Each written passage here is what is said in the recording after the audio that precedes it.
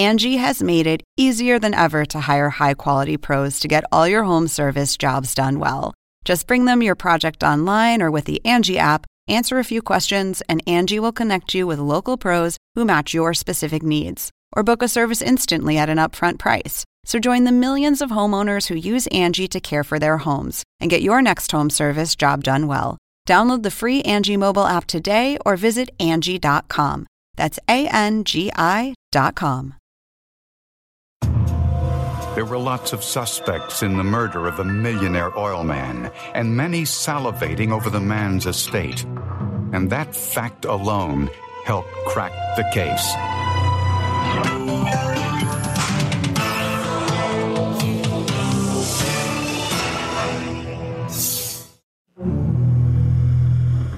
Ron and Rosanna Shaw had just moved into their luxurious new home in Youngsville, Louisiana. But they still had some things to do before the birth of their new baby. On this night, Ron helped his pregnant wife by doing the grocery shopping. Ronnie put 2 bags of groceries on my arms. We started walking towards the house. And all of a sudden, 3 men jumped from behind the garage. I was in shock. I was just waiting for them to shoot me. They put the guns to my head. They told Rosanna to open the safe in the master bathroom. Open the safe, lady. Now. I tried to open the safe, and I just couldn't. And I was so nervous, I was shaking. Then he said, "You better open it this time or I'm going to kill you." Rosanna finally remembered the combination. He was disappointed. I guess he was expecting a lot of money, a lot of cash in there, but it wasn't a lot. The men took $7,000 in cash and a box of jewelry. And I thought, okay, now he's going to kill me. In desperation, Rosanna begged for her life. I got on my knees and I told him, "I'm pregnant." The killer backed off, but left her with a warning. He said, "If you come out of here, I'm going to kill you." The men left, and Rosanna called police. 52-year-old Ronald Shaw was pronounced dead at the scene. Police knew right away that this was an inside job. Whoever was responsible for the death had to know the layout of the home, or certainly at least that there was a safe contained inside the bathroom of the home. Rosanna was unable to give a detailed description of the killers because they were wearing masks. I could tell they were young, they were black males, and the first one was wearing a red ski mask with some black around the eyes. He's the one that was very close to me. He had some gold teeth. Ron Shaw was a successful oil man. He had developed the concept of placing global positioning satellite chips in his drill bits, which improved accuracy when drilling for oil. Although the Shaws were a wealthy couple, police weren't sure the motive was robbery. They left jewelry in the safe. They left an additional $5,500 in the safe, gold coins that were valuable. He had $1,133 in his pocket. He had a Rolex watch on his arm, and none of these were taken. And police found the box full of jewelry several hundred yards behind the Shaws' home. We had considered that the motive may have been a murder for hire as opposed to a robbery. The question was, who wanted Ron Shaw dead?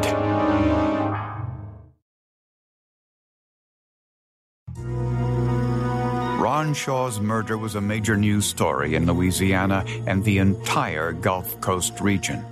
It was huge. It was characterized as a well-organized home invasion of people who the police believe laid in wait for the Shaw family. The victim was portrayed as a very wealthy business executive. And then to have him killed in front of his wife certainly hit a nerve with society in general. The Shaws' home was only a few months old. Not all of the landscaping had been completed. and this produced the first piece of evidence. It's a new construction. There was builder sand in the back of the house. So as the suspects stepped in that sand in the back of the house and went through the house, they left real nice shoe impressions down the hallway. The outside print was preserved with a substance called denstone. Kind of like pancake batter. Then you're able to lift those impressions and bring them back to the crime laboratory. Inside the home, investigators lit the hardwood floors from various angles and saw 2 more sets of shoe impressions. Criminalists lifted the prints with gelatin strips. You roll the gelatin with the black side down onto your questioned shoe impression. And when you peel it off, the adhesive in the gelatin adheres to the dust particles on the floor. With some research, investigators identified the prints outside as a pair of size 10 Nike Air Jordans. The perpetrators inside also wore Nike shoes. One wore the Air Metal Force model, the other the Shox trainers. When police interviewed the neighbors, several of them said they saw a burgundy-colored car parked a short distance away from the Shaws' home. The vehicle was occupied by black males. Either they observed these black males within the vehicle or standing outside the vehicle. But it was parked in front of a vacant lot in this particular neighborhood, so it did stand out. And about a mile from the crime scene, search dogs found a potentially crucial piece of evidence. While they were walking around on the roadway, they discovered a red ski mask with blue outlines on it next to the roadway, which was in direct line of sight to the rear of the victim's property. This ski mask, red with dark trimming around the eyes, was similar to the one described by Rosanna Shaw. At Ron's autopsy, the medical examiner confirmed that Ron Shaw was shot 3 times with a .38 caliber weapon. There were 2 torso shots.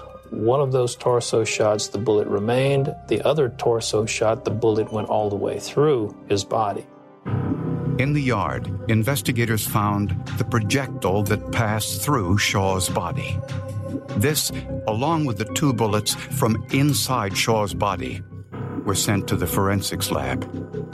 Under a microscope, firearms expert Chris Henderson discovered that the lands and grooves on 2 bullets were the same. The 3rd bullet was different. We determined that we had 2 different shooters based on the class characteristics of the bullets. In their search for potential suspects, police had to consider whether Rosanna Shaw had anything to do with her husband's murder. Ron's grown son from his first marriage certainly thought so. He had distrust for her. He wondered what her motivation was for marrying his father. Had she married for money? And there were others who had a potential motive. A background check revealed Ron had shifted funds from one oil drilling research project to another.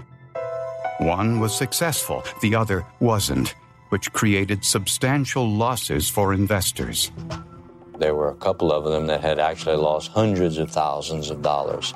It didn't surprise them at all that the victim had met such a violent death because they felt that his business practices were dubious and unethical.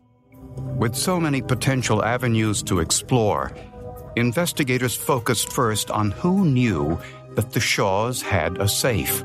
The people that knew about the safe was the safe company, my family, Ronnie's family, people at the office, the architect, the construction workers, friends. There was a lot of people that could have known about the safe. The general contractor who built the Shaws' home fully cooperated with authorities. Ernest Touchette revealed the names of several disgruntled employees that he felt might play a role, and later added that he also had 2 grandsons that had worked on the home and that had also recently had several run-ins with the law. But investigators dismissed that idea. The perpetrators were black, yet Ernest Touchette and presumably his grandsons were white. And Ron Shaw knew these boys personally. Ernest Touchette came to my husband and asked to hire his 2 grandchildren to keep them out of trouble. They needed to do something. So my husband said, sure. My husband really appreciated the grandfather, Ernest Touchette. So he said, of course, bring your 2 grandchildren and I'll hire them. Police didn't believe the Touchette boys would repay Ron Shaw's kindness in this way. Or would they? The owner of the construction company who had built the Shaws' new home, Ernest Touchette, told police he feared his 2 grandsons might have been involved in Ron's murder. Initially, police thought little of it since the perpetrators were black and Ernest Touchette was white. Until they looked at the mugshots of his grandsons. Shannon Touchette was a black male and was a product of a interracial marriage that his mother had during her earlier years. 17-year-old Shannon Touchette had worked on Ron Shaw's home and would have known about the safe hidden in the master bathroom closet. Investigators went to Shannon's home. He wasn't there, but his mother was, and she was very helpful. She reported to us that she had found some bullets in a black bag that she recalled had at one time also contained ski masks and drugs. Police found the bag in Shannon's bedroom. The drugs and ski masks were gone, but they did find 13 unfired .38 caliber bullets. Investigators wondered whether these bullets matched the ones that killed Ron Shaw. Firearms expert Chris Henderson examined the knurls on the fatal bullets. Knurls are the ridge-like protrusions that hold the lubrication needed to fire them. Henderson then compared those knurls with the knurls on the bullets in Shannon Touchette's bag. We had the same number of knurls, same width, and those knurls look kind of like railroad tracks going around the outer surface of that bullet. All the physical characteristics, everything that we could physically see and measure, were indistinguishable from one another. We could not tell the difference between one and the other. Police brought Shannon Touchette in for questioning. He insisted he knew nothing about Ron Shaw's murder. He said he was with his girlfriend that night. She did verify his alibi and stated that Shannon Touchette was in fact with her in Lake Charles. But looking at Shannon's shoes, investigators noticed he was wearing Nike Air Jordan basketball shoes, similar to the shoe impressions at the crime scene. Scientists took casts of Shannon's shoes and compared them to the cast from the impression in the sand outside Ron Shaw's home. We concluded that the shoe impressions at the crime scene were basically indistinguishable from those of Shannon Touchette's shoes. They had the same wear, the same physical characteristics. They were Nike Air Jordan, same size. Shannon's own mother disputed his alibi. She told investigators that Shannon was out with 2 friends on the night of the murder, Reggie Basel and Ronald Benson, and they were driving a burgundy car, similar to the one witnesses saw near the murder scene. When questioned, both Reggie Basel and Ronald Benson denied any involvement in the robbery and murder. Police obtained a search warrant and confiscated all of the shoes belonging to the 2 men. But none matched the shoe impressions found inside Shaw's home. So investigators decided to look for genetic material inside the red ski mask that had been discarded after the murder. The forensic scientist turned the mask inside out and swabbed around the mouth area, hoping to pick up cells from saliva. We're using the entire surface area of the swab to collect as much of the potential cellular material that's there. Using a DNA test called STR, or short tandem repeats, scientists found DNA from 3 different individuals inside the mask. But investigators needed to know who was wearing the mask before it was discarded.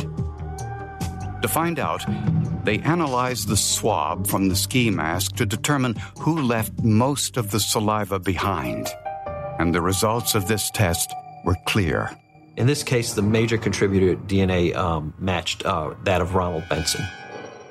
The red ski mask was very important because it corroborated the story that we were able to receive from Mrs. Shaw. Mrs. Shaw indicated that the person with the red mask was the most aggressive in the robbery. The identity of the other 2 DNA profiles in the mask was inconclusive. The ski mask implicated Ronald Benson. The shoe impression outside the Shaws' home implicated Shannon Touchette. But there was no forensic evidence linking Reggie Basel to the crime. As an investigator, that's a little hard to swallow. That's a little hard to leave in the end of the day with, knowing that there's nothing else you can do and you feel fairly certain of who's responsible for doing it. Investigators hoped that would change.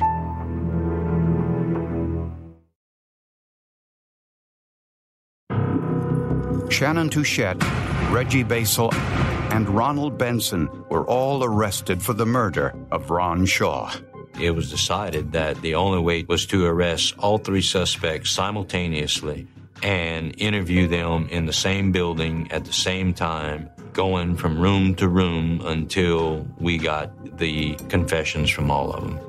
Shannon Touchette, the individual that was the ringleader, the one that had the information about the location of the safe, he ultimately turned on his 2 associates. Shannon admitted that Benson and Basel both participated in the murder.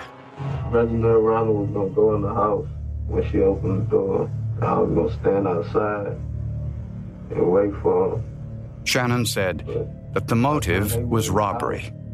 This was how Shannon repaid Ron Shaw for giving him a job at his grandfather's request. Well, I was talking about my job.